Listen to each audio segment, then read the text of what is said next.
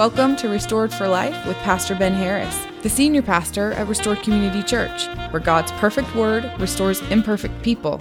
And here's Pastor Ben to introduce today's message. Greeting, friends. We've just begun a new study here on Restored for Life called The Lion Revealed, and I want to welcome you back. Last week, we began Jesus' evaluation of 7 churches in various stages of effectiveness and faithfulness.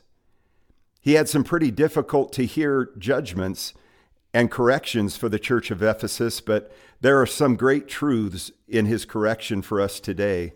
When believers sin and fall short of God's will for their lives, there are 3 things the Lord told his church and tells us today as well.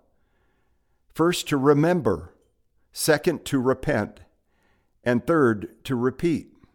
First, remember what the Word of God tells us. Second, repent or turn from sin.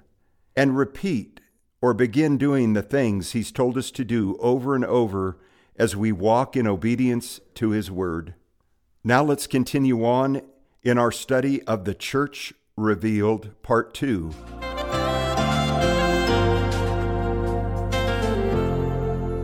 Put a ring on his hand. This was a signet ring. When you have the Father's ring, you can do the Father's business. The Father restores him completely at that moment. You're my son, you're not my servant. He put sandals on his feet. He was walking barefoot. Bring the fatted calf here. They're going to celebrate. Kill it. Let's eat it and be merry. For this, my son was dead and is alive again. He was lost and is found. And they began to make merry. Isn't that great? See, when you repent, you come back to Christ, or you repent and you come to Christ for the first time, there's a celebration. Not only here, but there's a celebration in heaven, we're told. The angels celebrate. Listen, you were created with a God-shaped vacuum, a hole in your heart that nothing else will ever replace. Nothing can fill that hole that the world offers. Not alcohol, not drugs, not an illicit relationship, not anything down here on earth, not success, not money. Nothing will fill that. Only God and His love can give you everything you're looking for. Listen, when we forget our first love, the first act towards being restored is to remember God's love and grace for us and His mercy that is new every morning. And then we're to repent, change our mind and our direction, and to head home as quickly as we can. When you remember the goodness of God and you repent, get home. Come home. 3 corrections we need to make. Number 1, remember. Number 2, repent. And number 3, repeat. You say that word, I don't see that word here. Well, I see it in the Greek. Verse 5, remember, that's our first one. Therefore, from where you have fallen, repent, that's our second one, and do. Now, this word do is also in the present tense with continuous action. So do it now and keep on doing it. Do it over and over. Repeat it every day, every hour. Do it over and over and over. The first works, or else I will come to you quickly and remove your lampstand from its place unless you repent. I will take your influence from you unless you repent. Jesus now closes with some encouragement here. Verse 6, but this you have, that you hate the deeds of the Nicolaitans, which I also hate, the Lord says. Now, the Nicolaitans were a sect of false teachers and believers that practiced sexual immorality and other physical sins. They sent out teachers into the churches. As I said, Paul would leave and they would come in. And they'd say, no, it's okay. Actual sexual immorality is okay because it's just a sin against flesh and the flesh is nothing. You just don't want to sin against the soul. But they're tied together. Clearly, that goes against Scripture. And Jesus hates that teaching, he says. He who has an ear, let him hear what the Spirit says to the churches. To him who overcomes, I will give to eat from the tree of life, which is in the midst of paradise, the paradise of God. Sadly, today, the church of Ephesus, who was once a bright star, a bright light in that region, became a dark pile of rubble and dirt now. You can visit it, but all you see is the rocks that were left behind, the stones. Their lampstand is gone, along with their influence for the kingdom. Listen, friends, we are not responsible for what took place in this valley before we got here. You were either born here or you fled to the... Okay, I better leave that off. We'll edit that out. Or you came here for another reason. You're not responsible for what took place before this.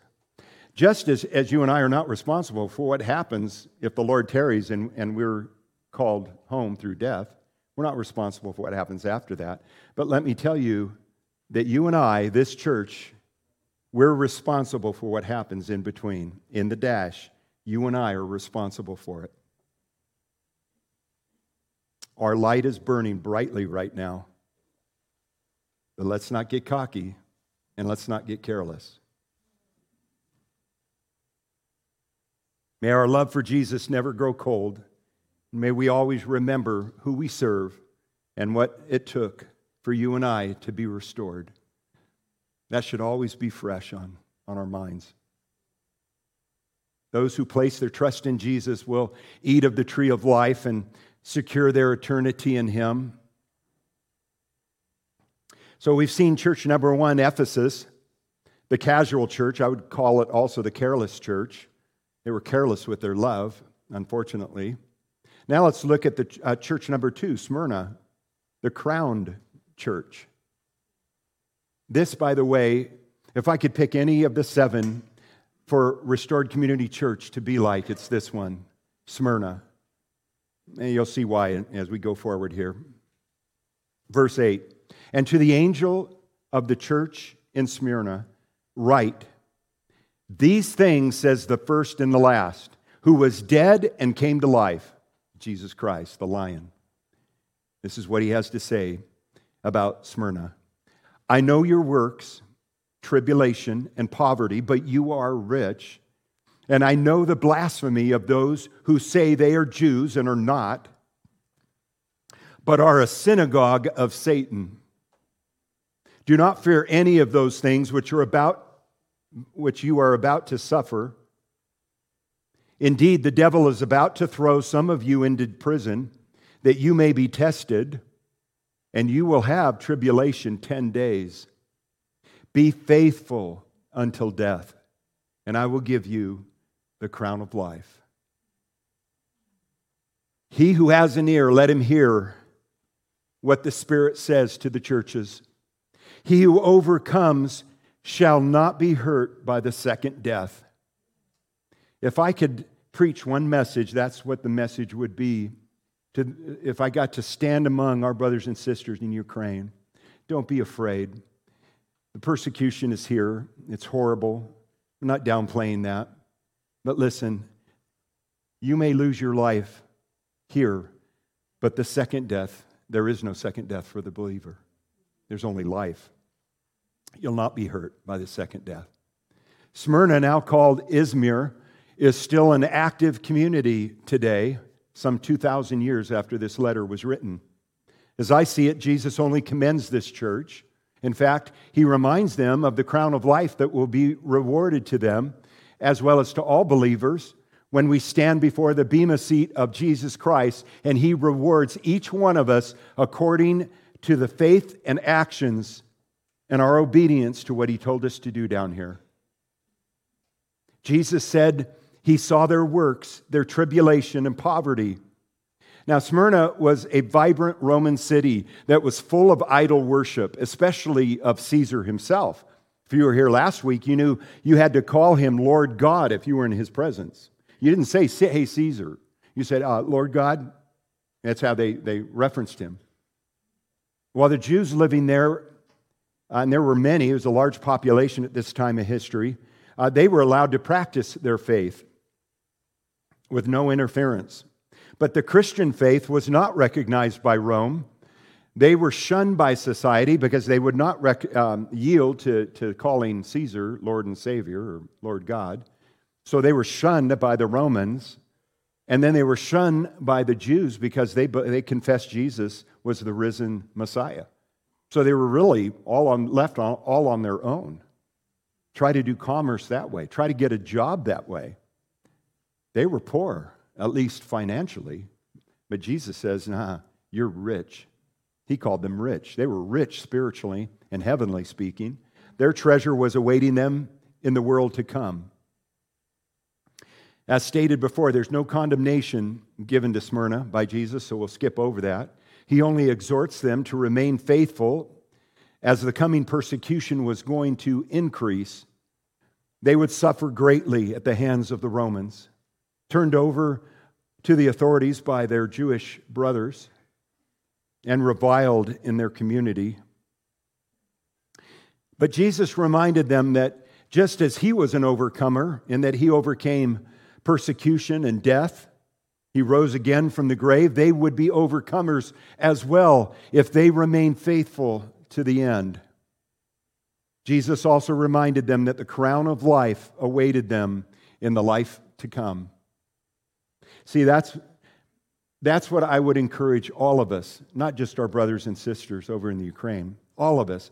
When you're going through something, now listen, as the grains of sand run out of this clock, we're coming down to the end. I really believe that. You know, everything, you read what the world is going to look like when Jesus comes back in the rapture and calls us home. Well, it's all happening right now, every bit of it. Now China's saying they're going to make a move. Now North Korea is emboldened to make a move.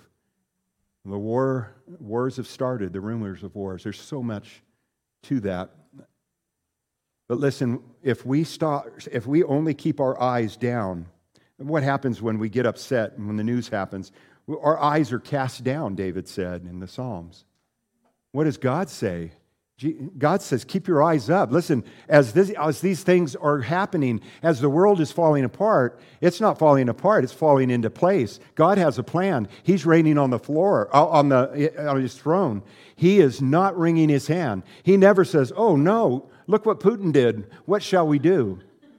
That never comes into his mind. This is all part of his plan. He says, listen, when all these things happen, stop looking down, look up, for your redemption comes nigh. Keep your eyes on me, Christian. I'll take you all the way to the finish line. If we only want what he wants, let's keep our eyes on him. If he turns left, we'll turn left. If he turns right, that's what we'll do. That's a good way to live your life all the way to heaven. So we've seen church number 1, Ephesus, the casual church, the careless church. We've witnessed church number 2, Smyrna, the crowned church. The church crowned and congratulated, really, by God, by Christ. Next, let's look at church number 3, Pergamos, the contradicting church. Pergamos is the contradicting church.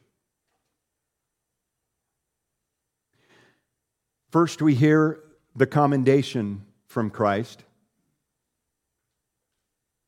Verse 12, and to the angel of the church in Pergamos write, these things says he who has the sharp two-edged sword. I know your works and where you dwell, where Satan's throne is, and you hold fast to my name and did not deny my faith, even in the days in which Antipas was my faithful martyr, who was killed among you, where Satan dwells.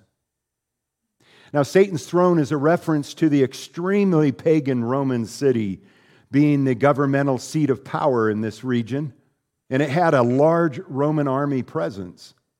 Notice here that John points out that Jesus' words are like a sword. The church of Pergamos honored the sword of Christ, his word, over the sword of their Roman rulers, even after one of their brethren was martyred for his faith in Jesus Christ. He would not stop saying that Christ was the Messiah and the only one worthy of worship. And so they martyred him. They killed him. but the church continued. They were faithful. But now we hear the condemnation of Christ. Verse 14. But I have a few things against you, because you have there those who hold the doctrine of Balaam. You have there in your church those who hold the doctrine of Balaam, who taught Balak, the king, to put a stumbling block before the children of Israel, to eat things sacrificed to idols, and to commit sexual immorality. Thus you also have those who hold the doctrine of the Nicolaitans, which thing I hate. Now listen, I don't have time to teach all 4 chapters on Balaam and King Balak. From Numbers 22 to 25, you can read that when you get home. But in a nutshell, Balaam was a gifted prophet that prostituted his God-given gift in order to make money off of anyone who would pay him for prophesying. Now, King Balaam hired him. He wanted to know, how do I want to curse Israel, and I want to know how to destroy them. God wouldn't let Balaam do that. But he did get enough information from Balaam that he learned how to set a trap for Israel. He knew their Achilles heel. And he set up this thing with women, and, well, it was a drunken night, and the Israelites fell right into it, as they did often. The church Pergamos had allowed people inside of it who promoted worship to both God and Caesar, and taught that sexual sin, like that of adultery, was allowed for a believer in a perverted doctrine called the Nicolaitan that we talked about earlier, and the Gnostics promoted this as well.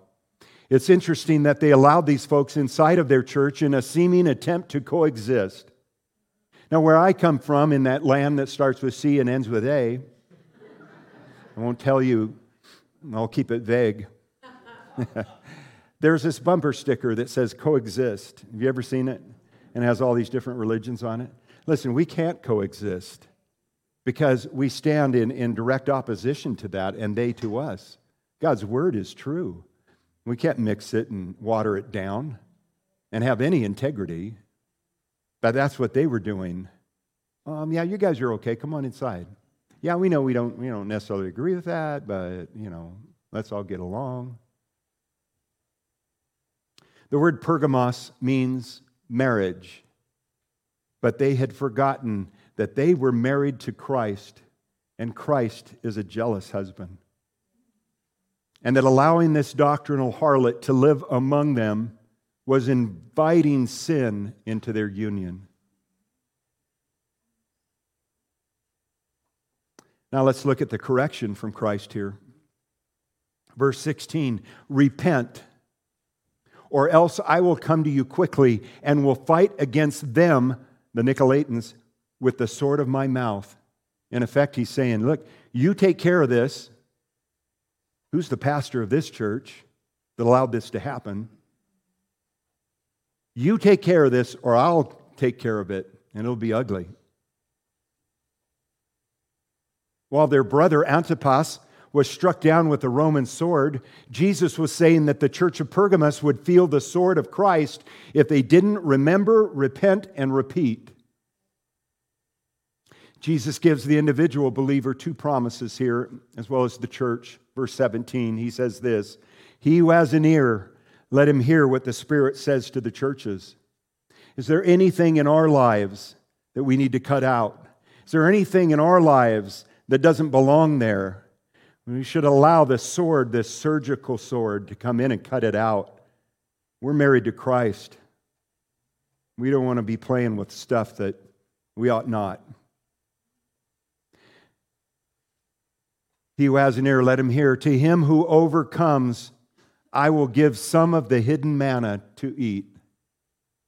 God provided manna, as you know, for His people in the desert.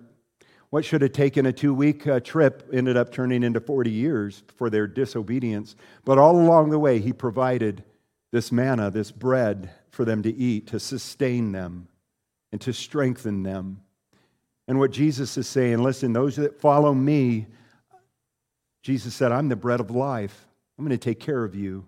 I'm going to sustain you. I'm going to strengthen you. I'm going to walk you all the way home to heaven if you stay with me. Verse 17 is a reference to those who reject the false worship in this world. Caesar in their day and sexual immorality in their day, and I would say there's not a lot of difference today. Both are present in idol worship. But if we reject that, the hidden manna, Jesus said, I'll be there for you. I'll be there with you, the bread of life to sustain us. And listen to this. This is where it gets really curious this morning. If you're nodding off, just sit up right now because you're going to want to hear this. And I will give him a white stone, and on the stone a new name written, which no one knows except him who receives it. Now, what is this white stone?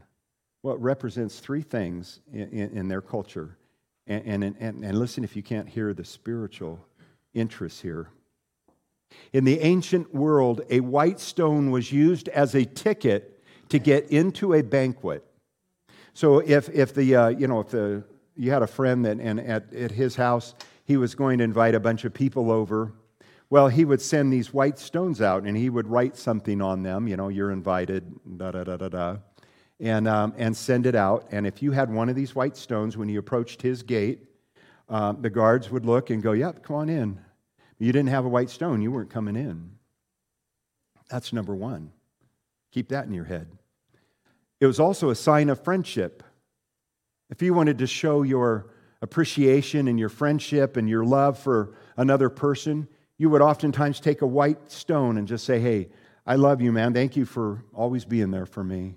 And give it. It was something that you kept and was valuable. It was a sign of friendship. Here's number 3. It was a sign of an acquittal in a courtroom. If you were brought into a courtroom and charged with a crime, everybody knew it. But if you were acquitted, the judge would give you a white stone saying you've been acquitted of these charges. And so if someone said, "Hey, weren't you charged with something 2 years ago?" you could whip out that white stone and say, "No, I was found not guilty. I was acquitted." And boy, I could chase this rabbit all the way to dinner. I mean, you look at this. You got a ticket into the rich man's palace. Salvation for sure. You've got a sign of friendship. Jesus says, "I don't call you my servants anymore. I call you my friend, my brothers." And it was a sign of an acquittal in a courtroom. When you've received Christ's acquittal, that's all you need. You are forgiven completely. The secret name on the stone, though, is truly a mystery. Could this be a secret name in reference to God that no one knows but us when we get to heaven? Sure. I like to think of it this way, though. I think it could be a secret, enduring name in addition to what we're called now. Isn't that interesting? Maybe God is going to write a new name for you in heaven and hand it to you that only you know when He hands it to you. I don't know. I'm just throwing that out there. It could be something I haven't even thought of. There's just not enough information. I guess we'll just have to wait to get to heaven. Flip that white stone over and look and see what it says. I just know one thing. It's going to be cool, and I want one. Today we've covered 3 of the 7 churches. Church 1, Ephesus, the casual church. Church number 2, Smyrna, the crowned church. Church number 3, Pergamos, the contradicting church. Next week we continue as we look at the congregation at Thyatira, the corrupt church. You don't want to miss this. It's a fascinating study. I hope you'll join us. Let's pray.